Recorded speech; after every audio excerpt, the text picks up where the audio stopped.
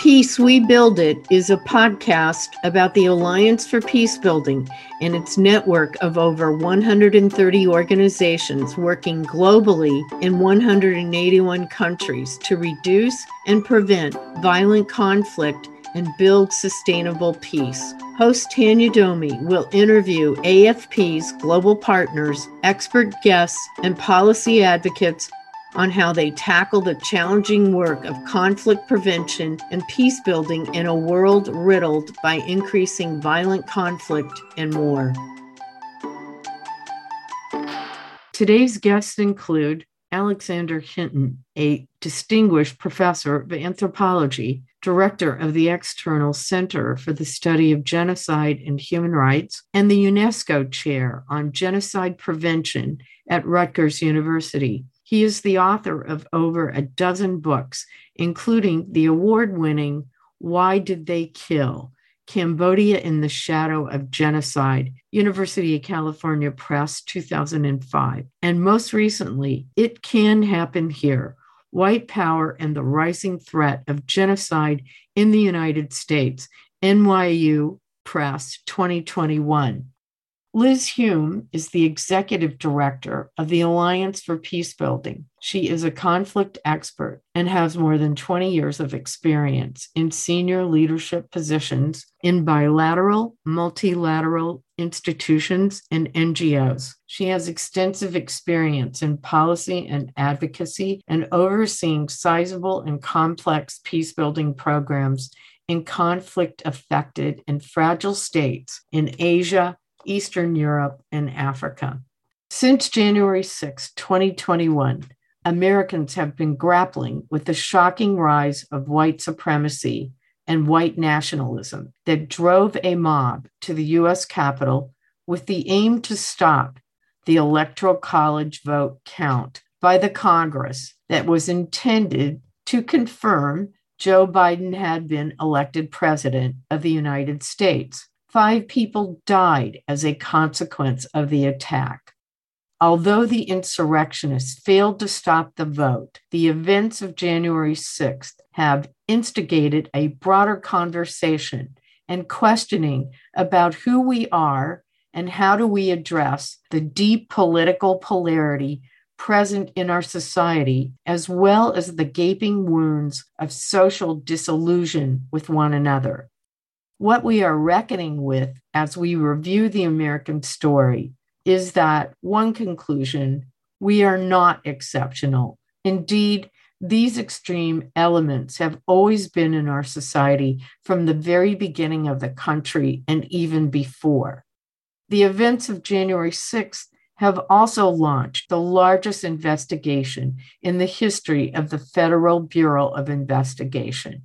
And just this past week, Guy Wesley Reffitt became the first insurrectionist to be convicted on 5 counts. They include obstructing Congress's certification of the 2020 presidential election by leading a pro-Trump mob that breached the Capitol building. He faces a 20-year prison sentence. More than a year later, Mr. Reffitt is notable as the first American to be convicted for their violent actions on a day that certainly will go down in history.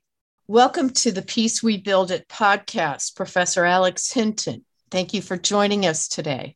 Yeah, thanks so much for inviting me to be on. And I want to welcome back Liz Hume, the executive director for the Alliance for Peacebuilding. She has been a really vital commentator in our podcast, and today will be no exception.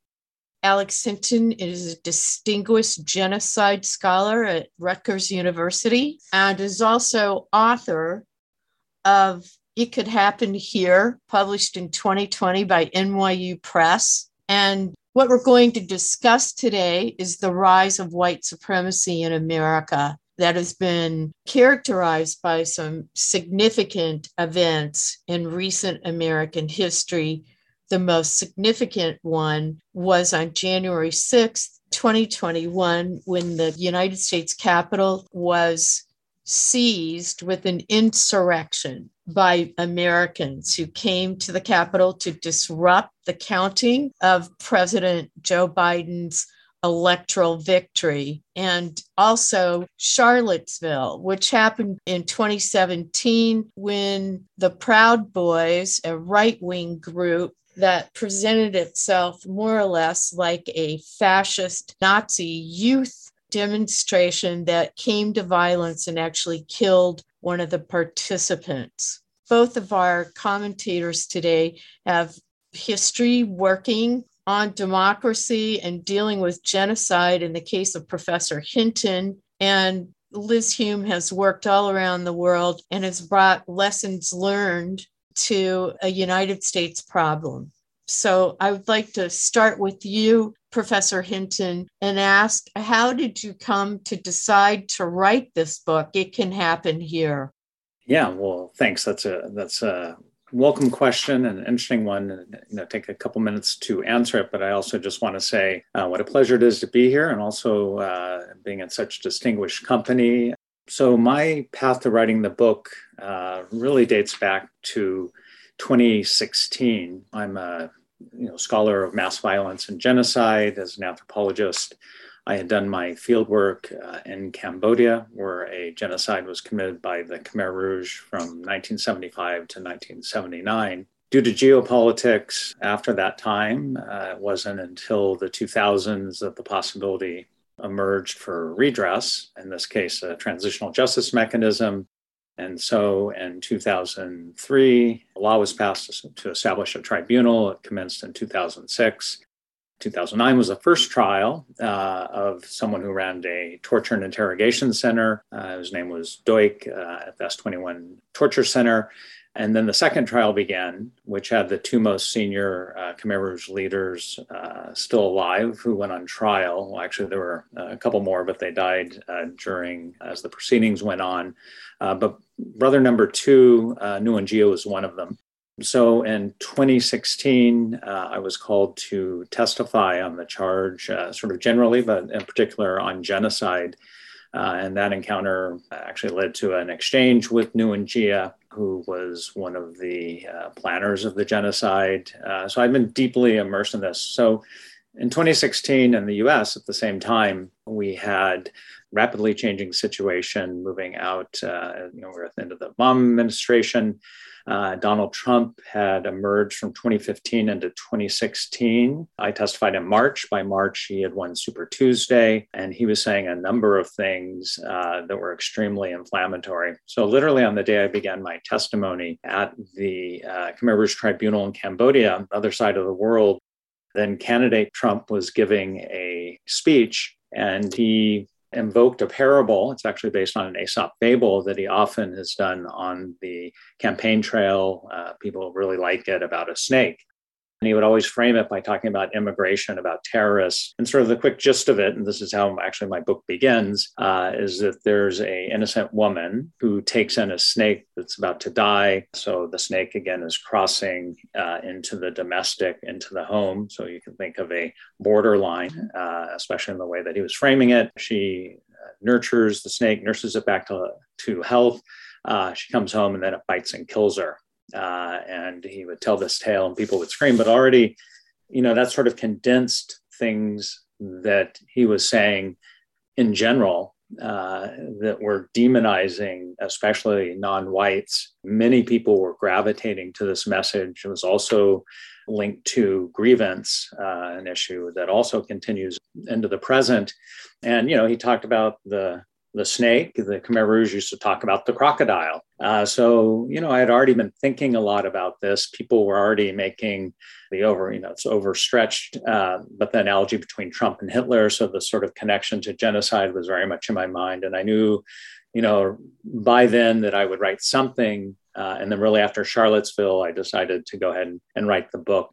The book was finished in the middle of 2020, but in fact, in a certain sense, it keeps going because the things I was writing about very much are with us now and the ever-present threat that we face. Of course, absolutely. That's very informative.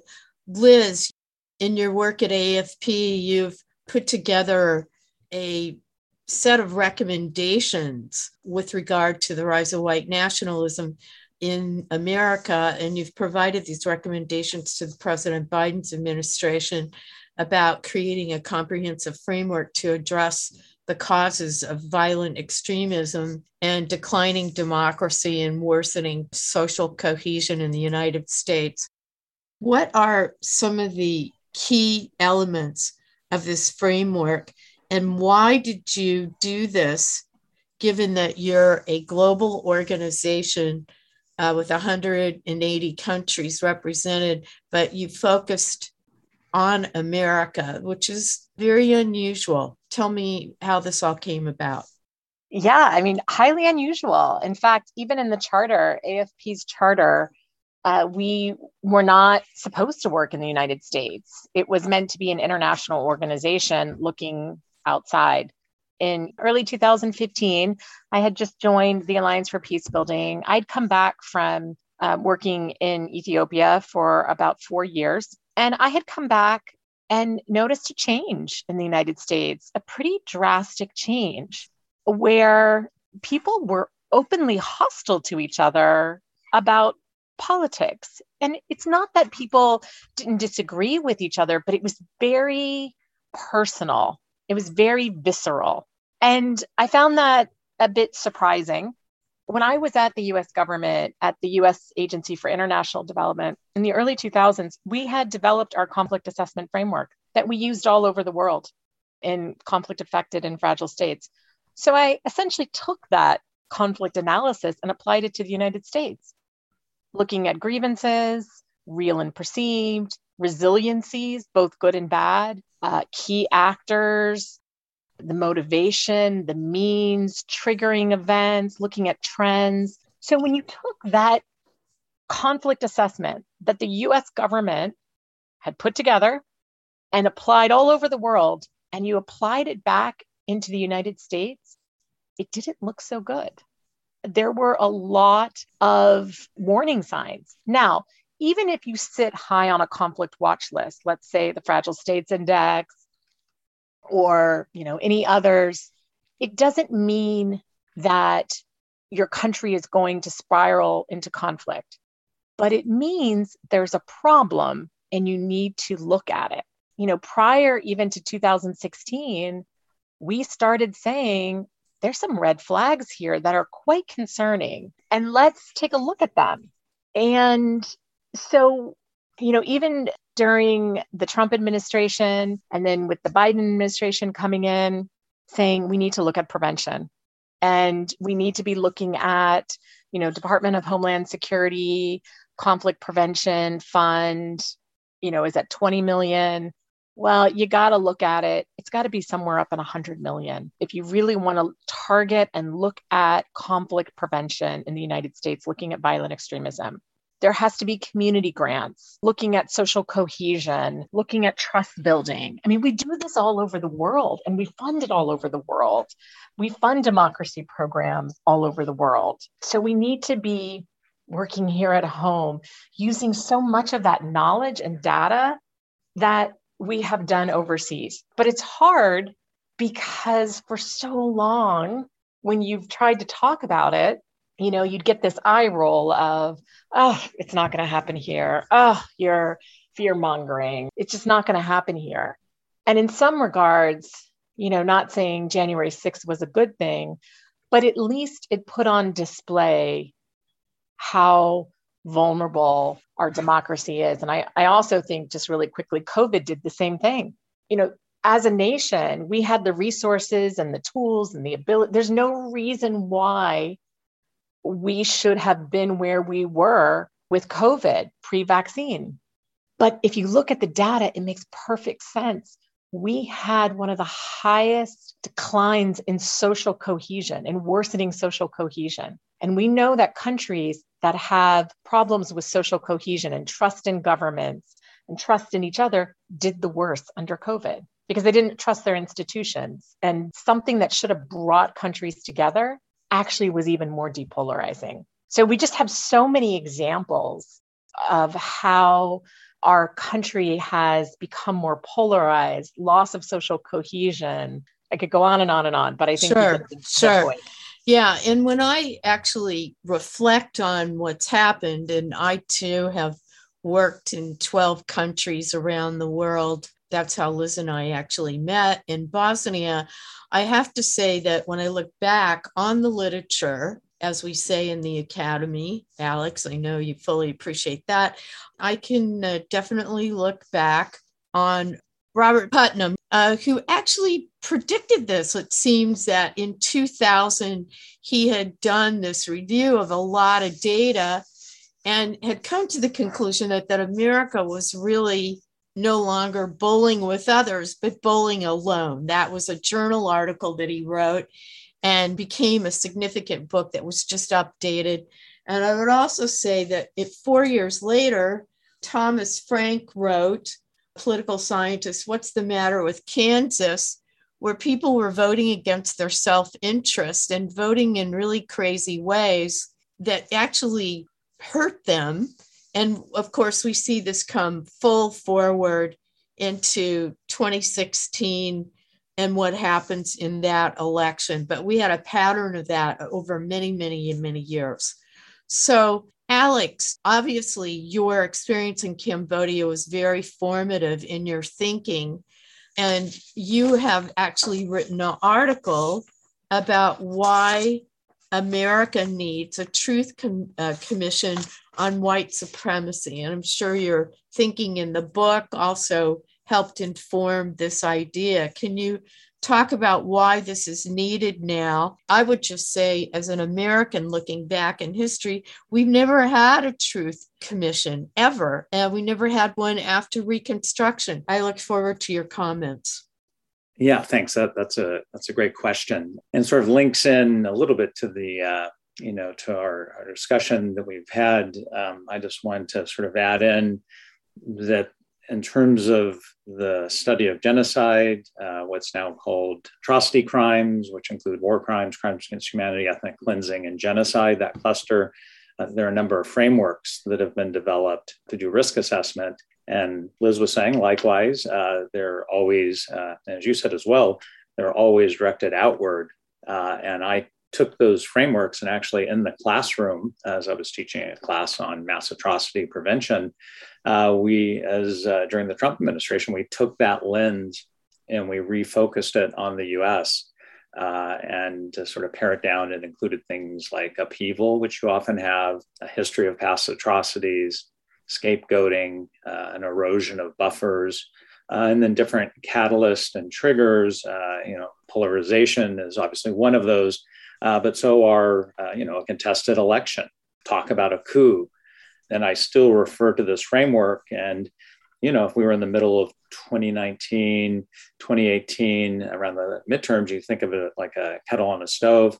The US was at a low simmer, boiling up, and it was at a rapid high boil by the time we got up to the Capitol insurrection. I actually wrote a piece for Project Syndicate before the election, the fact that all these risk assessment factors were, signaling we were in real danger. But, maybe this is sort of moving ahead to the question in terms of transitional justice, but, we're still at a rapid simmer. Because a number of these different factors that you have for risk assessment are still signaling that we need to be alarmed. So the question is you're posing is, sort of what do we do? All of you have worked on this directly, both in the US and abroad. So what do? You work on de-radicalization. You do work on grassroots dialogue. There are a cluster of things you can do, but one of them is to undertake what many of these other societies that we've studied have undertaken, transitional justice.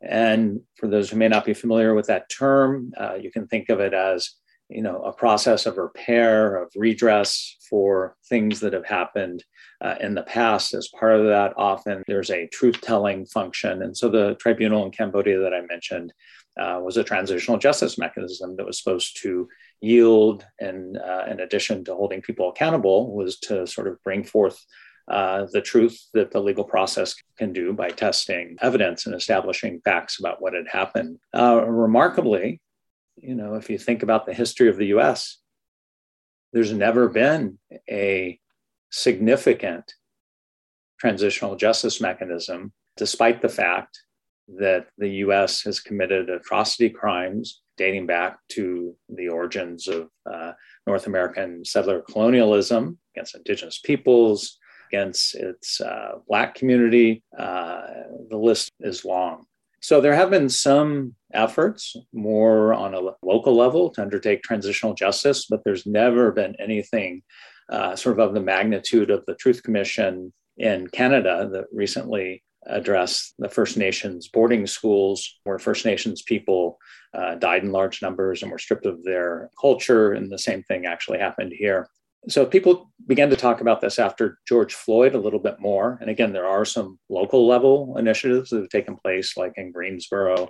And there are sort of little movements that are now percolating. But again, nothing on a large scale. After George Floyd, people began to say, people are talking about reparations, which was always in the back burner. That hasn't happened. But after George Floyd, it started to pick up some momentum. And people focused in on systemic racism, structural racism. But to me, the problem is much longer and in a sense, much wider. That's one piece of what needs to be reckoned with. And really, it's a history that you could take back to, symbolically to Columbus and the expansion of global capitalism, settler colonialism throughout the world, enslavement, so on and so forth into the present. Of course, now this is very controversial, as we can see with the different culture wars and debates about the past that are taking place. But really, you have to grapple with this history to move forward.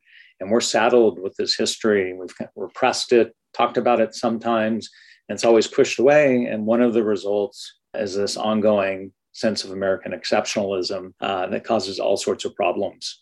In the US, we're very quick to forget, and we need to start doing a lot more remembering and being much more thoughtful about how we proceed. And that's one of the things that needs to be done in terms of preventing atrocity crimes in the US from happening again. Yes, I completely agree. So, Liz, on that note, there has been this emerging debate, and it's very polarized, and it's been centered around critical race theory, which is really a faux debate. The allegations are that children are being taught critical race theory in K through 12, but that's just not true. It's actually taught in law schools. But how did this emerge, and what's really going on here? I know that you've had personal experience with school boards, and now school boards have become these centers of really polarized debates, and even some of them have come to violence. Sure. Well, I think that one of the things that we have to think about when we look at conflict dynamics in a country is look at all of that. We wouldn't go into a country and just kind of zone in on one piece of it. And the social justice issues are important. They're incredibly destabilizing, as we've seen. I mean, you can, go on and on and on for the need for work on social justice issues, but they're one part of the conflict dynamic in the United States. And there are, important grievances that we need to look at, again, real and perceived, of those living in other parts of the country and how those are manifesting. So, CRT is a backlash to exactly what Professor Hinton is talking about, the discussions around social justice. So that is actually something we have to be very mindful of, because, with every action, there's a reaction. And as you said, even with the school boards, so much of what's happening there is going down to the local level and being mainstreamed at the local level. And that is so critical. But we have to ask ourselves, why? Keep asking the questions, why? The University of Chicago came out with incredible data. They've looked at now over 700 people that have been arrested at the insurrection at the Capitol on January 6th. And what they found is the vast majority of people arrested there, and this was a shock to me, I would not have said this, but this is what the data tells us. People from exurbs, so not the suburbs, so I live in Northern Virginia, so not Arlington or Fairfax, but you have to go, one step out. And those are the suburbs right around Washington, D.C. and Northern Virginia, but you go out one further to like Loudoun County, for example. So those exurbs that where President Biden won the majority in that county, but they have seen the biggest demographic shifts.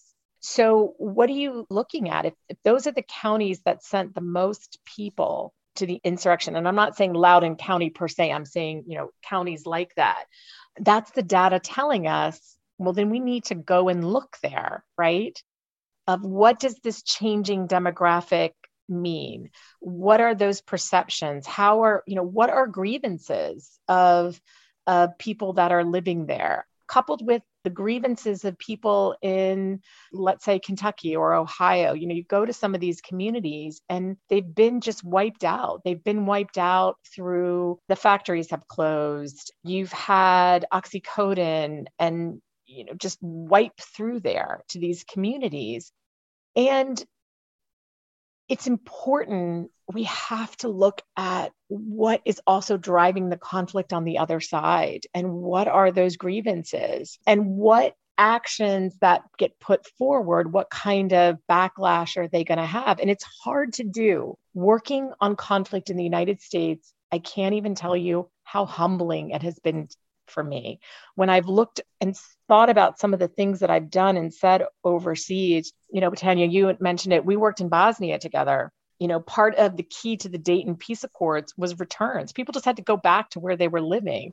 In Srebrenica, we'd be like, go back. You have to go back, right? Bosniaks go back. We're telling people they had to go back and live next door to people who, might have been involved in murdering their families. If we're saying this to people overseas, we have to be able to talk to people in our own backyard and understand what is, driving the conflict from all sides. And then how are you looking to address those grievances? And remember that a lot of this came out of the financial collapse. Yes. Nobody went to jail because of it. Right. The Sacklers too, nobody went to jail because of oxycodone. I mean, think about what that does in terms of justice and fairness. So I think that those are really important pieces. And the fact that so much of this happened after our financial crash is really a key part of this. I totally agree with that. And I would say that across the board in America, it's been one institution after another failing people. And one of my things about 2008 is when you had that mortgage crash, people lost their homes. When you lose your home, you lose your community, you lose your job, you lose your identity. Mm-hmm. It's devastating to people. And that has never really been acknowledged. We just go on, it happened and we go on. I agree with you. And in that vein, Professor Hinton, your book, you trace the history of white nationalism in America. And, this is part of our history that many people don't want to acknowledge, and it's real. And many people have the legacy of that from generation to generation, of particularly Black families who their wealth was so diminished. So they have intergenerational poverty, but also, America likes to proclaim itself as this great exception. But as probably a lot of people know in this conversation, there were Nazi Americans in the 30s in the run-up to World War II that gathered in Madison Square Garden in New York City to, proclaim allegiance to Adolf Hitler. So in tracking that history, how do you bring that forward, Professor Hinton, into this moment? How do you put that together, weave that into this contemporary situation? Yeah, thanks. Another important and great question that, of course, would take a very long time to answer. Of course, yes, of course. But I can give a little bit of the story that I tell in much more detail, and it can happen here. And before I do, I just want to note you bring up 2008. And of course, that's right. Also, at the moment, we began to get the social media revolution, which is another factor in all of this with information. So there are a number of things can begin to converge then.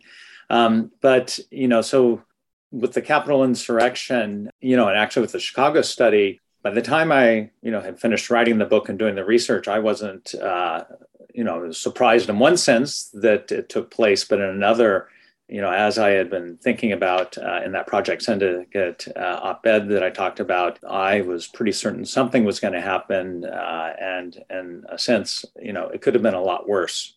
For example, if then President Trump had not lost Twitter, right, the ability to communicate with tens of millions of people, we could have had many different outcomes. So bad as it was, I think it could have been much, much worse. But to sort of set that up, so while doing the research for the book, it became very clear. Now I had, teaching and studying and researching genocide and mass violence. I was very aware of U.S. history, and candidate, then President Trump, was a very strong personality, a charismatic personality, but many people framed him as exceptional, just as they framed Charlottesville as exceptional and as the Capitol insurrections framed as exceptional.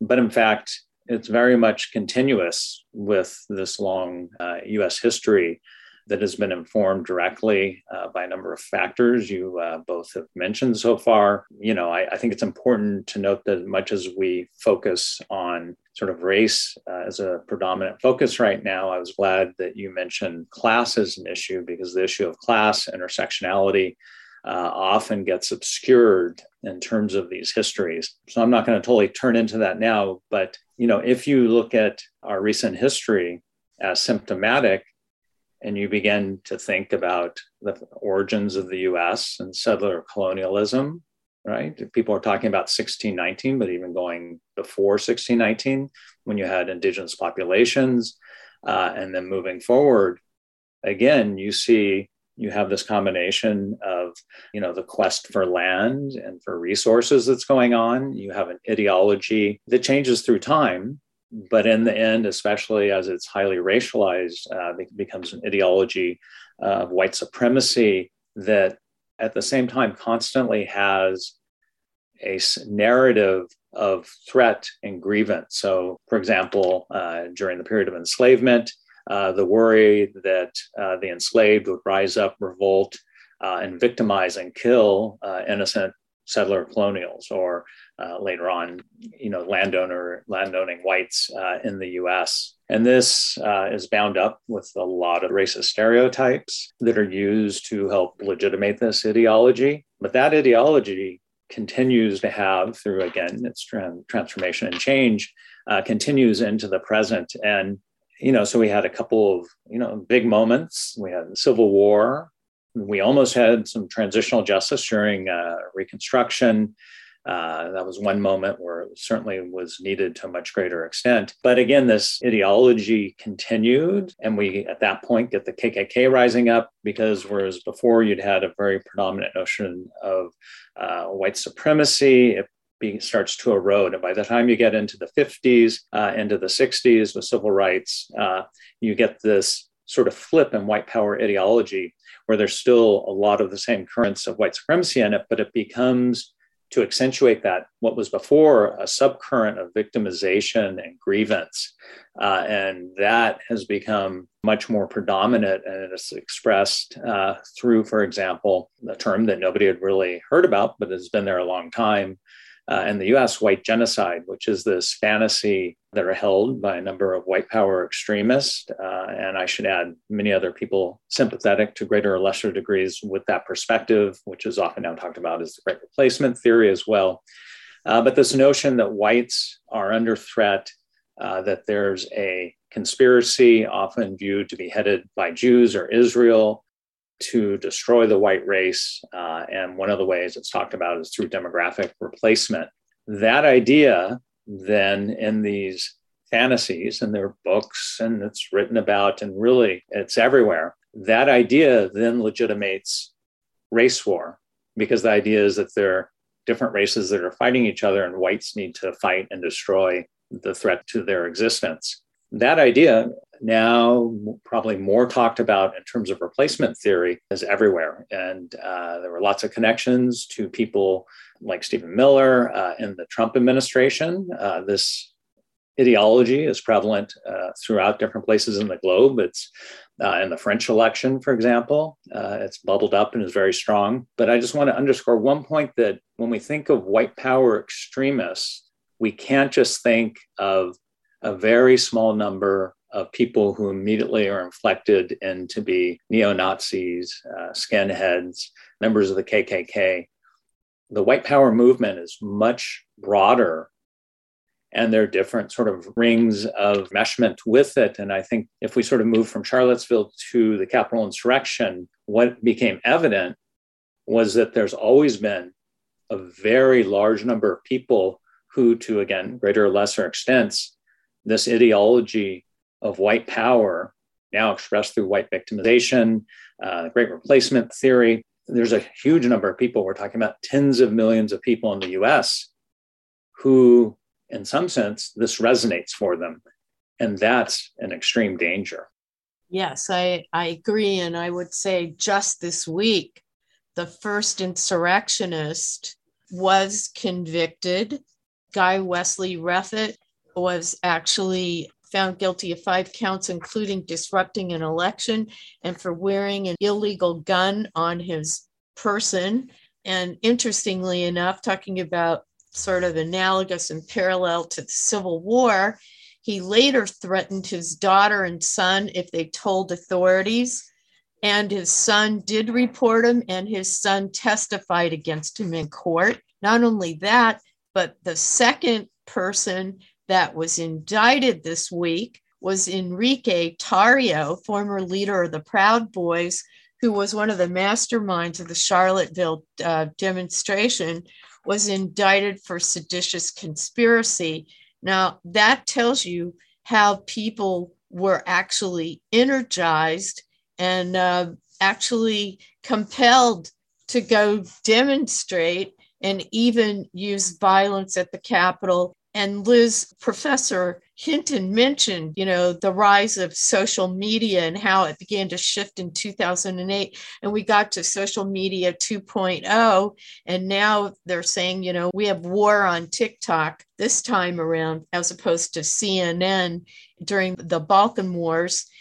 And this has been used very effectively by people like Vladimir Putin, and has used it to create cleavages among and between Americans in the case of the 2016 election, and with the collaboration of the former president, Donald Trump himself. What are your thoughts on how this plays and engages with our population and the challenge it presents? Oh, it's huge. And, Vladimir Putin has been a big part with the Russian bots and the troll farms on both sides, stoking divisions on social media. And that's something we have to address because, I'm a lawyer by background. And again, when I was working in the Balkans, one of the things that I was doing was going through the political party platforms to look at hate speech. And I couldn't do it. I'm an American lawyer. I had to bring in European lawyers because our First Amendment is so important, free speech. It was so important the Founding Fathers put it first. But at the same time, it is really detrimental to our democracy of what's happening on social media and what we're allowing in and what we're allowing to happen in terms of regulations. We have to do a lot more on disinformation, misinformation, cybersecurity. I mean, that is one of our weakest links within the United States and what we allow to happen. Now, I will say, I think what the Biden administration has been doing in terms of information, countering disinformation with the war in Ukraine by just telling the truth and saying what is going to happen. And putting that intel out there is fascinating to watch the truth countering all this dis and misinformation. And it's been fascinating to watch it happen. And, kudos to the Biden administration for doing that.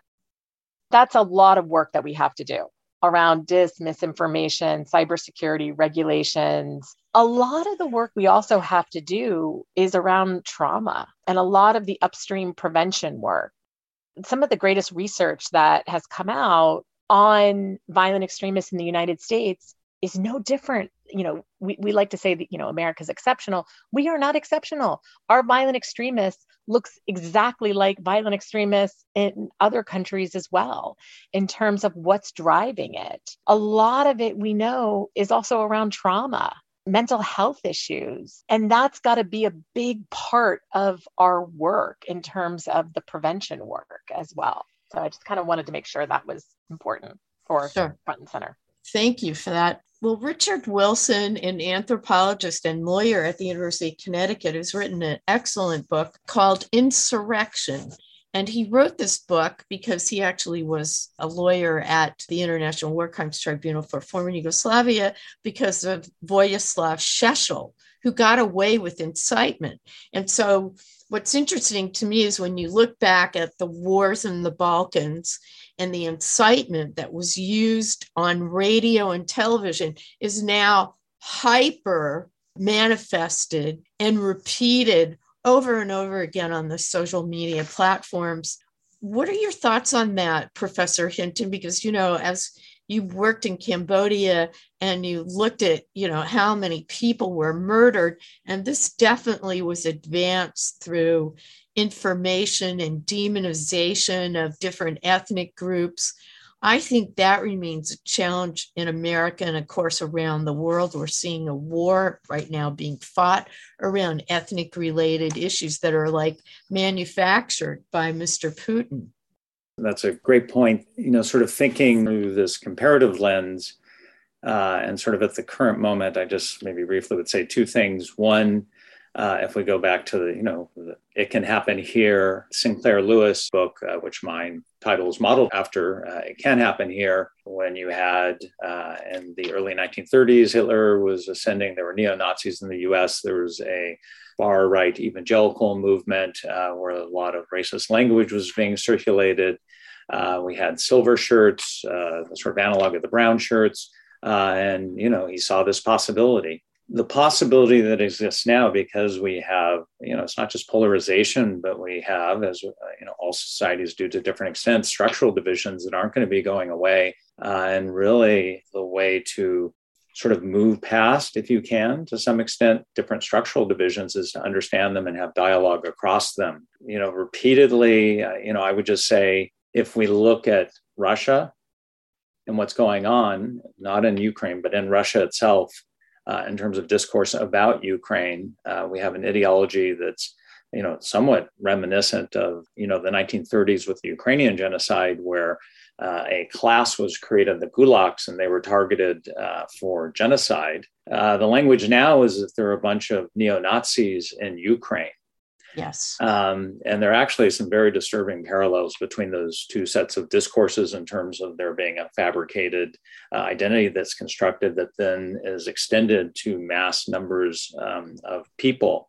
And I won't get into, the sort of, there is a small strand of white power extremism in Ukraine that bubbled up in 2014 during the revolution, but the group that was present actually holds no seats. They don't have any political power at all. And so this is what often happens. You play on, there's a bit of truth to a statement, but then is amplified and generalized and to inflame stereotypes, to enhance polarization, and to legitimate a project of violence, as we see. But I wanted to circle back, so a lot of what we're talking about, understandably, is, I don't know if the right word is demoralizing, but certainly it can get you down. Studying this can get you down. But if we look at what's taken place in Russia with what different scholars like Habermas, Hannah Arendt, different philosophers have called the public sphere, if you think of it as an arena in which people can come in and express themselves and their views and have exchange with others. And you can ideally have a plurality of ideas that may be dissonant. That's the space where you have the potential for dialogue. But what we see has happened in Russia over the last decade, but especially intensifying right now, is you see the erasure of that public sphere. And Hannah Arendt actually saw the erasure of that public sphere, resulting in a form of atomization that was the foundation of totalitarianism. And if we go back to the Cambodian case that you asked about, and I won't go into all the details, but that very much, like North Korea, provides an illustration of the extremity of totalitarianization, where state ideology is trying to produce certain sorts of people, and those people do not have the ability to dialogue, exchange ideas, and also communicate with the wider world. So just looping back to the sort of second point, I think we all need to, as problematic as it is, and there are lots of problems, to appreciate the fact that we still have a vibrant, vital public sphere that has lots of problems, but we're able to talk right now on this podcast. We're able to have different media sources with different perspectives. And there's lots of danger in it. People can exist within certain bubbles, but we have it and we need to treasure it. If you talk about prevention, one of the, amongst other things, it's vitally important that we protect this public sphere. It's one thing, even if we look back at the history of this country, there are many things that people aren't proud of. I think the public sphere is one thing that we can be proud of, but we really need to work to keep it operative and a central part of U.S. society. Thank you very much. Liz, any final thoughts here? Yeah, I think you can be very despondent on what is happening in the U.S., but you have to remain hopeful. And there are things we can do. There is work happening all over this country by incredible people trying to, build social cohesion, work on media literacy. There's so much work going on and so many committed people. There's, the conflict prevention work around violent extremism. Obviously, you're not going to be able to prevent violent extremism, at, the extreme points, right? But they need a group of followers, and there is work that you can do to, prevent people from joining, white nationalist groups, giving people a purpose and addressing the trauma that they have. There's so much there to do, but it needs resources, and we have to be committed towards it. And we have to understand and admit that there's a problem and not be afraid to work on these issues, even though, there might be a backlash. And it's looking at it from all sides and understanding that both things can be true. We have to work on social justice issues. We also have to work on real and perceived grievances with other communities. And that's okay. All can be true. And we can work on all of those issues at the same time. And I also will say all sides, whether you're a conservative or you're a Democrat, a liberal, have to look at the way our own rhetoric is fueling this. The memes that people on the left put out, the way that people on the left talk about things as well. It's not just one-sided. And that's what I was talking about earlier, that humbling experience, right? And recognizing, what have you also done to kind of fan the flames and also be part of the conflict? And it's hard. It's so hard. But it's really thinking about it, from outside of the box that we put everybody in. Thank you very much. Before we go, I want to tell our listeners and AFP supporters that you should go out and buy It Can Happen Here by Professor Alex Hinton, NYU Press. Being in this, engaged in these issues, requires us to continue to learn. And that's what's good about life, that we continue to learn. I want to thank our guest, the distinguished Professor Alex Hinton of Rutgers University and the Executive Director of the Alliance for Peace Building, for being guests on the podcast, Peace, We Build It. The Peace We Build It podcast is made possible through the financial support of the Alliance for Peace Building, based in Washington, D.C. Tanya Domi is the host and Senior Fellow for Communications at the Alliance for Peacebuilding, and Kevin Wolf, the audio engineer, provides technical assistance. This podcast can be found on Spotify, Apple, and where all podcasts are found.